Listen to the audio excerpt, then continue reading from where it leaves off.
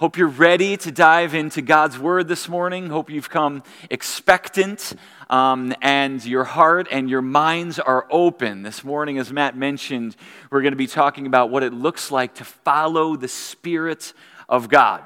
So I invite you guys to turn in your copies of Scripture to Acts chapter 16. Acts chapter 16. That's where we're going to spend all of our time in kind of the first half of Acts chapter 16. Got a couple other passages of Scripture. We'll have those on the screen for you, but encourage you to turn there in your devices or in your copy and follow along. Narratives are amazing. I love to speak from narratives, from story in Scripture, and to see and understand how God moved in the life of the early church. And this morning, Acts chapter 16 is going to be monumental for us as we talk about the Spirit of God and what that looks like in our lives. Now, the word Spirit in the New Testament is from the Greek word pneuma, and that carries along the idea of wind or breath. And it's incredible to really think about the whole entire story of God, right? Going all the way back to the beginning of Genesis, where that very similar word is used in the Hebrew, where it says God breathed into Adam the breath of life. That very idea of that breath that gives existence, that made something that wasn't into something that is what we also see paralleled in the book of Acts chapter 2. In the Old Testament, God created Adam out of nothing and created him into a being now that could exist and that could move and that could work and that could live and that could think and that could make a difference. God gave him that life, that breath. And in Acts chapter 2, we see the New Testament version of that, which is that same idea, that wind, that breath, that Spirit causing us to become alive in this New Testament, in this new covenant, as the people that began to follow after Jesus and step into a new life were given this Holy Spirit of God. And as Matt mentioned last week, and as we've mentioned to you a couple times last year, it's a great phrase that other pastors and ministries have used that says, believe it or not, it's better to have God inside of you than to have God beside you. Right? I think sometimes we look through the Gospels and we're like, man, how great would it have been to be there with Jesus and to follow along with him and to be one of his disciples and have his physical presence right there so you could ask him a question, so you could observe what he's doing, so you could follow after his example. And that would have been incredible. And we're so thankful that we have this account in Matthew, Mark, and Luke, and John, and throughout the rest of the New Testament, references to who Jesus was and what he did and how we can be like him. But it was Jesus himself, you remember, who said, it is better for you that I go away. Because unless I go away, I will not send the Spirit, the Holy Spirit, who will live within you and multiply all of the great works that I have started and been an example for you on this earth. So here we are in the New Testament, and we've got the Holy Spirit of God within us if we truly are believers, if we've taken that step from death to life, that step of belief. We have got a power within us to do incredible things. And so what we want to dive into here is just a couple of different aspects of that from Acts chapter 16 as we pick up the story. And I've kind of fashioned the message into 4 points. Okay, we were joking around backstage with our worship team, and I was kind of going over, and they're like, 4 points? Isn't the biblical number 3? You know, like, isn't that what all the pastors do, like 3 points? Like, no, we've got 4. And to make things even a little bit more traditional, there's key words in each of these points that all start with the same letter. Okay, some of you have been around church for a while. I've been in churches like that. You know, when I went to college and seminary, that's kind of the way they taught you. It's like, here's what you do. They all start with the same letter. And that struck me as kind of hokey a lot of times and trying to force something together, but honestly, over these last couple of weeks, as I was going through these verses, these words just kind of came out, and they all start with the letter P. And I think these are strong words, so it's not trying to force weird things in, because believe me, in my history of being a pastor 20 years, there's times where I couldn't get all the alliteration, so I just went with a totally different letter and tried to make it work that way, early on. Trying to fit into the mold of this is what great pastors do, they make everything work. But anyway, we've got 4 Ps here this morning, and I truly hope that the Lord will use these to impact your life and resonate with your story and where you are right now. The Greek word for Holy Spirit, it carries along the idea of a counselor. The Greek word is paraclete, and literally it means one who's called alongside to help. Doesn't it help to have a great counselor? Somebody who, when you don't know the answer, when you don't know what to do, somebody who's wise that you can call on, that you can pour your heart out to, and I need some advice right here. That's one of the things the Holy Spirit does. What about it even in the physical aspect, right? You ever have a big problem, like your air conditioning goes out and you know somebody, and a name comes into my mind right away that I know somebody who would be willing to help and knows way more about this stuff than I do. And you call them and you're like, dude, I need help. Can you come over? Can you assist? I need you. That's what the Holy Spirit is. Even at the physical aspect. If you're going through a sickness, if you've got physical pain, you're going through something in your life and you're like, I can't do this on my own anymore. I need help. I need somebody to come alongside and to help with this weight. That's who the Holy Spirit is. So guys, when we're talking about this stuff in Scripture here, I think it's easy to be trite and trivial, and we throw around the terms like Trinity, and when somebody's baptized, I'm going to baptize you in the name of the Father and the Son and the Holy Spirit, and we kind of throw these things around, but man, we need to feel this morning the weight and the power of who the Holy Spirit is and what He does in our lives. And so I just hope and pray that we are prepared for that and ready for that this morning here as we dive in to these 4 different aspects. The first one that I want to talk about is simply to write down this. Number 1, the Holy Spirit prepares us for our moment. He prepares us for our moment. Anybody here like not being prepared for something? Anybody here like being surprised?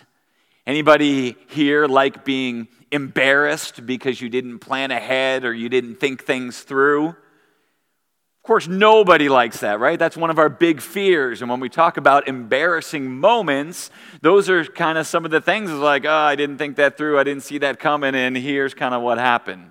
And one of my favorite stories to tell about that is back when I was in seminary, and this just recently came to mind because, of course, my favorite team in the world is the New York Yankees. And they were playing the Boston Red Sox last night as part of the playoffs. Any baseball fans here? Raise your hand. Anybody watch that game? Raise your hand. Did I watch the game to the end last night? No, of course not. Because I am a pastor and I understand the weight and gravity of preaching the next morning. So I'm going to sleep. I will confess that to you. I did not stay up, and the Lord honored that because the Yankees won last night. Thank you. And I do believe I was somehow responsible in the grand scheme of things for that. No. But I'm a Yankee fan, and I have been for a very, very long time. And I was in seminary at one point, and we were doing this exercise with the whole entire class, Greek class, in seminary, and it was a silent exercise where we were supposed to be translating something from Greek into English. And it was an evening, and there was a game going on, and everybody's quiet, and the professor's up there, and I'm on my computer, and I just decided that I was just going to check the score of the game really quickly. So I just type in Yankees.com and hit return, look around real quick, and nobody's looking at me. And for some reason, my particular computer had been hooked up to the speaker system in the entire room of 30-plus seminarians, plus a professor that was very grumpy.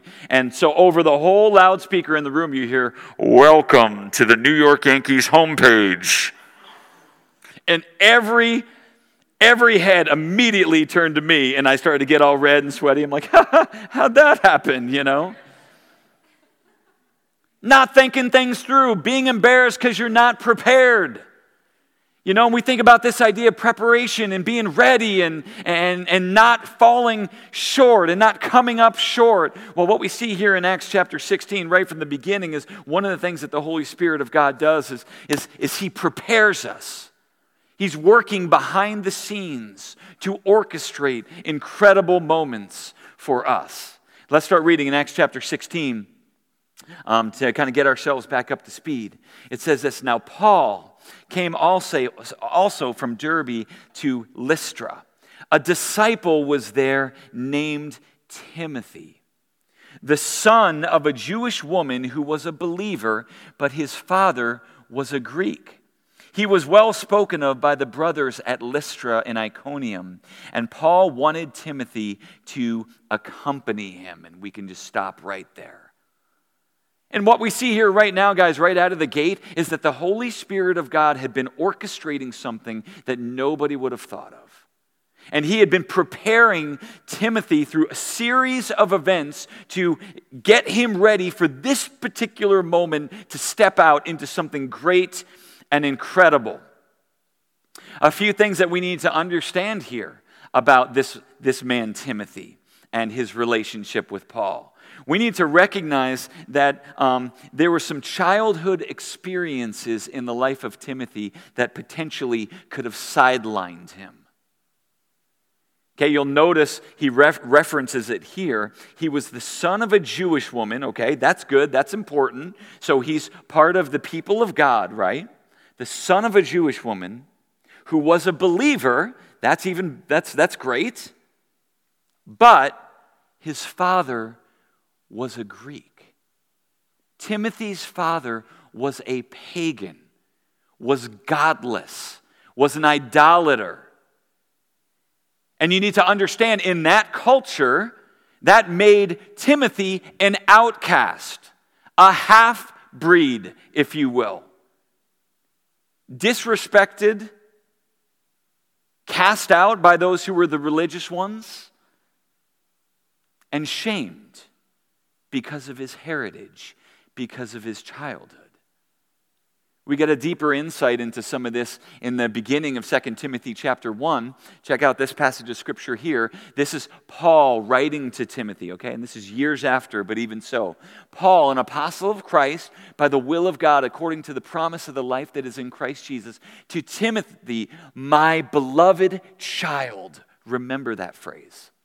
Grace, mercy, and peace from God the Father and Christ Jesus our Lord. I thank God whom I serve, as did my ancestors, with a clear conscience, as I remember you constantly in my prayers, night and day. As I remember your tears, I long to see you, that I may be filled with joy. Such a great relationship they had, right? Paul says, I'm reminded of your sincere faith, a faith that dwelt first in your grandmother Lois and your mother Eunice, there it was mentioned in Acts chapter 16, and now I'm sure dwells in you as well.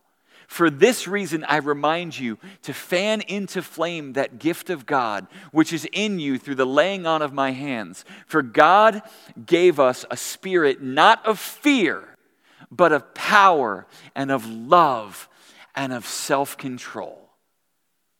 Now, church, a couple of things that we need to gather out of this. And the first one is you need to recognize that the very, very important concept that we see here in this element of the Spirit preparing us for our moment, and the Spirit redeeming childhood experiences, redeeming your history, redeeming your family wreckage potentially, is think about this phrase. The spiritual supersedes the physical. The spiritual realm, the spiritual family, what God desires to do, supersedes, overcomes, replaces, redeems whatever happened in the spiritual, in the physical realm. And what I mean by that is this, in 2 Timothy chapter 1, what did Paul say about Timothy? You are my true child in the faith. 5 other times in Scripture, Paul talks about Timothy as my true son in the faith. He mentions that over and over and over and over again. What's the significance of that? The significance is that Timothy was never seen as a true son. Timothy was seen as somebody who was an outcast and a halfling. Not as valuable, not worth the true blood that runs through the pure Jewish people. He had been corrupted. And yet Timothy now is hearing from Paul, no, you are my true child. You are my true son. And the Holy Spirit had been preparing you even through your own personal history through this moment.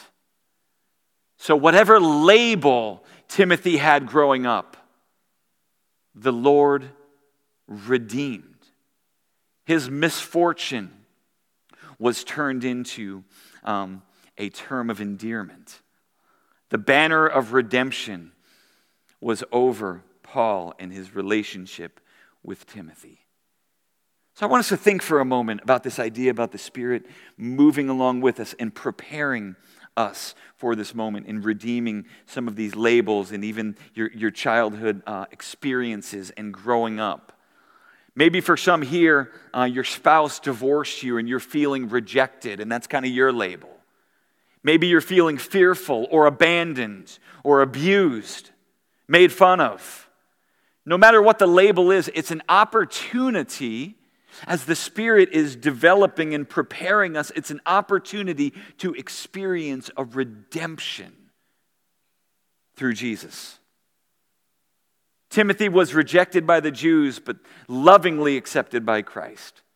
He was not good enough, not pure enough for Judaism, but he was loved and accepted and embraced by Christianity. I want us just to park on that for a moment and just think about that idea. Even as you look back, that the Holy Spirit had been moving and working and redeeming even broken situations. Even to this point, you remember perhaps just 2 years ago, that was where Timothy accepted the Lord and where Paul converted him. Perhaps you remember several months ago when we talked about the story of Paul when he was in Lystra. Do you remember that city where Paul went in and was preaching the gospel and the people got so upset that they stoned him and they dragged him outside of the city and they left him for dead? That was the city that Timothy lived. That's where he was. That's where he was converted. And you remember when Paul finally opened his eyes and said, I'm not dead yet, quite yet. And all of his friends were around him. What does it say? That he got back up and he hobbled right back into the city of Lystra. And Timothy saw that. And that was part of the Spirit's preparation of Timothy for this moment. That inspiration of even watching somebody else suffer, watching somebody else who had such a bold faith and who was so unafraid of death that he was willing to go right back into that very city where they so mistreated him. Timothy saw that, and that made a huge impact on him. And the Spirit was using somebody else's tragedy and triumph to make a difference in his life. The Holy Spirit was preparing him for this moment. What I want you to think about this morning, church, is that there's always someone watching. You're mistreated right now. You're going through difficulty right now. You're going through a trial or a tribulation even right now. There's always somebody that's going to be watching what you're going to do, how you're going to react in that moment. And it could be that even through your tribulation, the Holy Spirit is preparing and inspiring somebody else to get ready for their moment. So here's Paul going back with Timothy and saying, hey, you know what? I know that you got a great reputation. I know that you're growing. I know that you're strong. I want you to go with me, and the Holy Spirit's been preparing you for this very moment. The Holy Spirit prepares us. Point number 2. At times, the Holy Spirit prevents us. Prevents us. Let's look in verse 6 and verse 7. Remember, these guys are noble. They're wanting to share the gospel. They're wanting to do good things. Let's keep on reading in verse 6 of Acts chapter 16. What's happening here? And they, that is Paul and Timothy now, right? They went through the region of Phrygia and Galatia. Look at this phrase. Having been forbidden by the Holy Spirit to speak the word in Asia. Keep reading in verse 7. And when they had come up to Mysia, they attempted to go into Bithynia. Notice this phrase. But the Spirit of Jesus did not allow them. Guys, one of the very interesting aspects of the Holy Spirit is at times He closes doors that look so incredible to us. They're wanting to share the word. They're wanting to share the gospel. And 2 separate times it says, nope, Spirit forbid them. Over here we wanted to go. Nope, the Spirit of Jesus forbid them, did not allow them to go into these cities, even though they wanted to do something good. This is big for us this morning, guys, as we think about our own motivations. As we think about the way that we would like our life to go and the way we think that the direction that we want to go in and how God can best use us. This is a living example right here with Paul and Timothy. They wanted to do good things, wanted to share the gospel, weren't afraid of getting beat down or whatever, but for some reason it stopped. And we don't know what that really looked like. We don't know if that was something internal, a unrest in the heart of Paul and Timothy that just said, I just don't feel like this is what we should be doing. Or we don't know, honestly, if this was something physical. Or just how God led them to that conclusion that I don't want you to do that. That may look good, but I don't want you to do that. We're not given detailed instructions as to how God moved in that way. But what we do know is there are times that things look really, really good to us, but the Holy Spirit is, in essence, going to prevent us from doing that. There's a phrase that became very dear to me a long, long time ago as pertaining to a relationship that went south before I got married. And somebody told me at one point, rejection is God's protection. Right? Maybe you've heard that one before, and that meant a lot to a 19-year-old broken-hearted Bible college student when I was digging this girl, and she gave me the Heisman Trophy and get away from me, and hey, you know what? It's all right, man. Rejection is God's protection. Oh, yeah, but you don't understand. She's so amazing, and she's so beautiful, and so poetic, and so oh, yes, all this great thing. No, forget it. The Lord brought something way better my way, right? But we see that in life. We want to do great things, and maybe we really want that job, or we really want to get into that school, or man, we really want a family of our own. And for some reason, the Spirit of the Lord closes that door. I know you want to get through there. I know you've got great ideas. I know you've got great intentions, and you've got a great heart. But for some reason, God's just saying, you have to trust me. This door is being shut. And Paul and Timothy experienced that firsthand. But what I love about them and what you see here is they just kept on moving. They weren't really sure what was going to happen next, but they just kept on moving. Okay, that door shut. Okay, Lord, well, you've got something else. You got something else for it. Defies our human logic, but Lord, you are good enough and you are strong enough, and it's going to make sense. This may look good to me, but it may not be meant to be. I trust you, God. and that's where they land. Number 3, how about this one? The Spirit propels us towards a need. Not only does it prepare us, not only at times will it prevent us, but it also propels us towards something.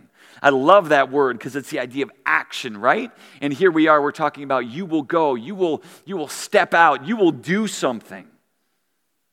The Spirit propels us. Check out this incredible account here. Start reading in verse 9. It says this, "And so then a vision appeared to Paul in the night. A man from Macedonia was standing there, urging him and saying, 'Come over to Macedonia and help us.' And when Paul had seen the vision, immediately we sought to go into Macedonia, concluding that God had called us to preach the gospel to them." Isn't that incredible that what this looked like for him was a vision? We're not privy to, okay, we know that God can do whatever he wants. God can work in a lot of different ways. There are some people that will say, you know what, the Lord doesn't speak directly to people anymore. I believe the Lord can speak through dreams. I believe the Lord can do whatever he wants to do. He's the same God yesterday, today, and forever, right? You always got to be careful when somebody gets up there and is like, well, God told me that I need to do this. You need to check it against Scripture. This is our authority, and we understand those things. But what we see here is Paul clearly had a vision, and there was somebody saying, I need help. Come over. And the Lord spoke to him through a vision, through a dream. I've had moments in my life where I felt like the Lord clearly was moving me to change and do something different. And one that I'm proud of, that I look back on, that's like, yeah, okay, Lord, I can definitely see where you use that. Was a few years back when I was a student pastor. I've mentioned to you guys I was in Metro Detroit area, north of Detroit, and we had a student ministry, and we were taking mission trips all over the world. I think one summer we had like 11 different mission trips at the student ministry level that we sent people out. It's crazy. But one night I was just sitting at home and I was just flipping through my TV, and it was like 10:30 at night, and I came across this documentary on IFC, the independent film channel. It's got like a lot of weird stuff on there, but certainly has some documentaries, and I love that. And there's a documentary on there. It was called Brick City. And it wasn't talking about NC State's campus. Isn't that called like the Brickyard, Bricktown, Brick something? Maybe? Yeah, okay. Brick City is another name for Newark, New Jersey. And I grew up 5 miles from Newark. And here I am many years later living in a totally different state, student ministry pastor, and there's this documentary called Brick City. And I just became absolutely riveted by it, because it was following around a teacher, the mayor of Newark, the chief of police, and a couple, a single mom, and like these few other people, and just talking about their lives in Newark and the difficulty of inner city life, the difficulty of crime and addiction and brokenness in society and how to get out of it and all this stuff. And I was so absolutely riveted because I recognized these places, and because of the way this documentary was created so drew me in. I watched 4 or 5 of them in a row. It was one of those things where they're on like back to back to back to back, right? So next thing you know, it's like 3 o'clock in the morning and I got to go to work the next day, but I'm just so riveted and heartbroken by seeing this brokenness of the inner city. And it was almost like there we are in the middle of the night, and it's like the Lord saying to me, it's like, Jerry, you know what? The most broken city in the entire country is 20 minutes away from where you are right now. And so why are we sending people to India and to West Virginia and all over the world and all over the country? Not that any of that's bad, but man, what if we just took a summer and we focused on what is right here in front of you, the brokenness that is right here in your backyard? And it was like that vision was painted, that passion was stirred up. So I got together with my team the next day. I'm like, guys, it's crazy, I know, but what if we didn't do any other mission trips this next summer? I know we've created this culture and people are excited, and what are you going to do this year and next year and options, and what if we just did away with all that and said, no, you know what we're doing? We're going to Detroit. And we're going to spend the entire time, we're going to be in the city of Detroit, ministering to people, working through churches, running to the broken, cleaning up abandoned houses, and just serving the city. And it was just so cool and so clear the way the Lord gave that vision to me and my team and saw incredible things happen. And that summer we saw about 250 students and leaders from our church serving all throughout Detroit in 25 different locations. It was awesome. As a matter of fact, this next weekend I'm going to do a wedding for a guy named Chad who was in middle school when we started to do that. And he developed such a heart for the city that he came back and became a full-time missionary working in Detroit amongst a broken people. And so when you follow a passion, you see what happens in the wake of all that. And I can't wait to stand up there in front of him and his fiancée, Jenna, who also served with us in Detroit, and that's where they live now, that's where they serve now, because God gave a vision and a passion. Propels us towards a need. It's not easy, but that's the way God works. And with Paul and with Timothy, that's what he was leading them to. Nerve-wracking, fearful, but that's what God perhaps is calling somebody here to. Some vision, some passion, propelling them towards running to people who are in need. It's incredible. Well, number 4, we got to keep moving. I got other stuff here, man, but we got to keep moving. Number 4, the Spirit positions us to make a difference. The Holy Spirit positions us to make a difference. Let's keep reading in verse 11, Acts chapter 16. This is like the culmination. So setting sail from Troas, we made a direct voyage to Samothrace. Love these city names. And the following day to Neapolis. And from there to Philippi, which is a leading city of the district of Macedonia.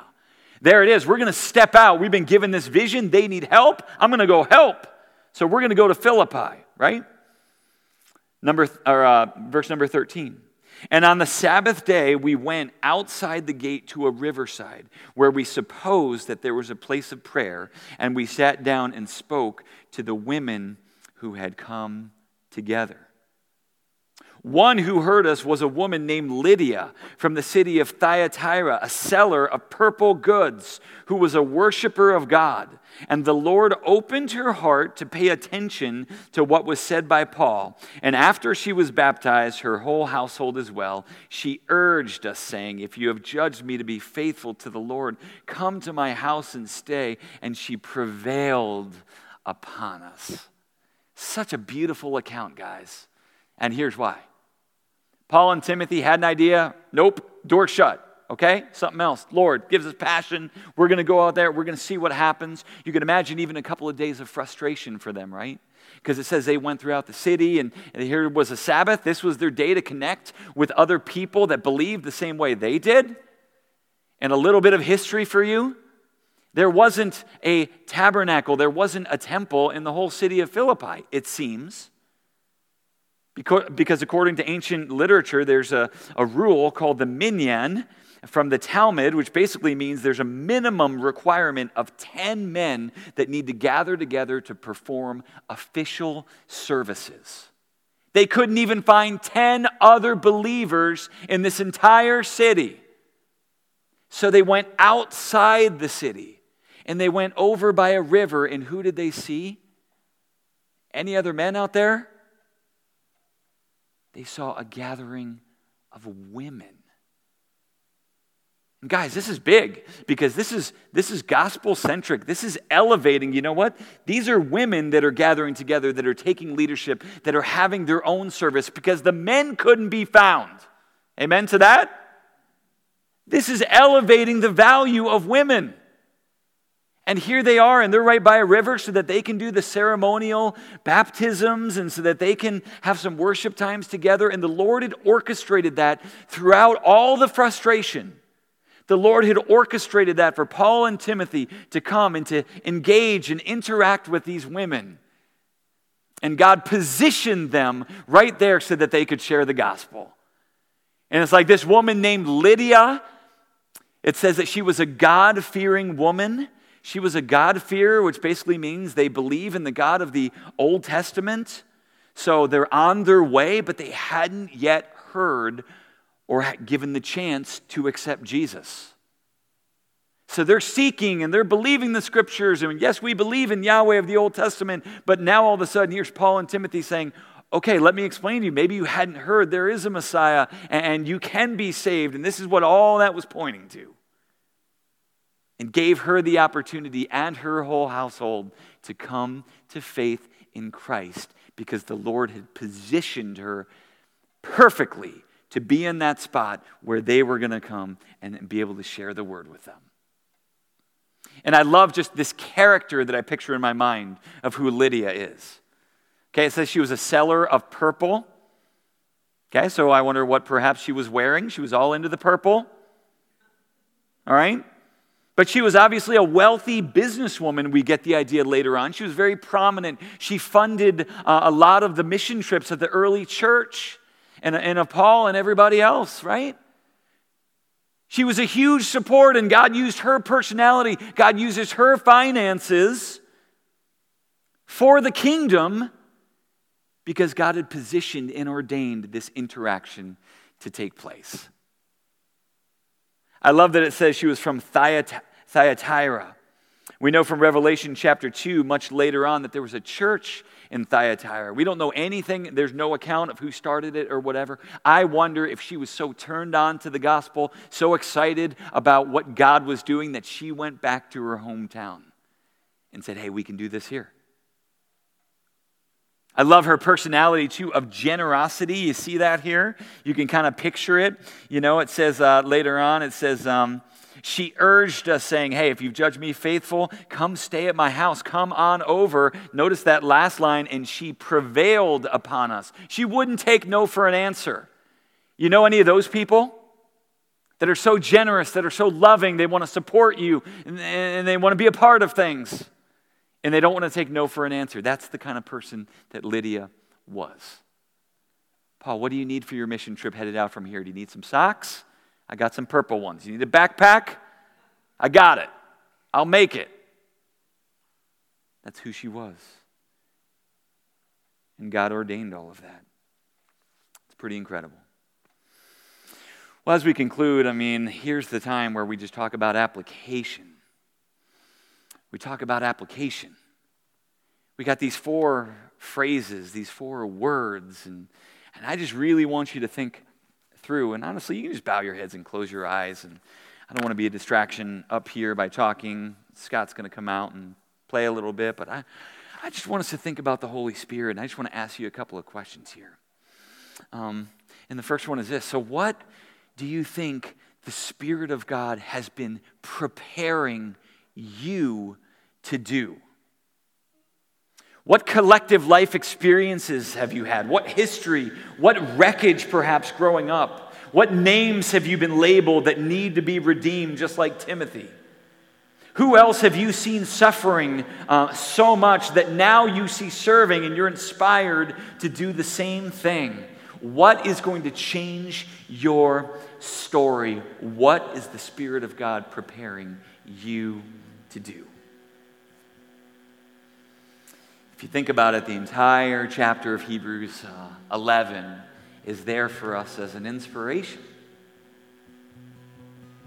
It's the story of people that had to go through incredibly difficult things, that God had, unbeknownst to them, been working in their heart to prepare them for these moments. For David to step out in front of the giant, for Joseph to stand up in front of his 10 brothers who hated him and rejected him, for Moses to get up in front of Pharaoh. All these different things that you see listed all throughout Scripture The Spirit of God had been preparing them. How about this one? Number 2, what doors have you tried to open and you've been prevented? Where has the Spirit cut you off at the pass? And what's been your response to that? Is it anger? Is it bitterness? Is it contempt? Is it distrust? Is it insisting on your own way? Is it pleading with God saying, I'm trying to do something good. Why are you stopping me? Paul continued to press on in another direction, even when the Spirit shut doors in front of him. What about number 3? What are you being propelled to do? What are you driven by? What are you impassioned by? What visions do you have? What ideas keep on coming to your mind? What thoughts can you not bat away enough? They just keep on bothering you. And what are you going to do about it? The name White Oak Foundation keeps on coming to your mind. You keep driving by. Man, I should go there. Man, I should serve. Man, I should do something. That idea of adoption. Those neighbors who you keep on seeing. God is drawing you and propelling you to do something. The Spirit is giving you that vision, and will you go? Who is showing up and saying to you, will you come help us?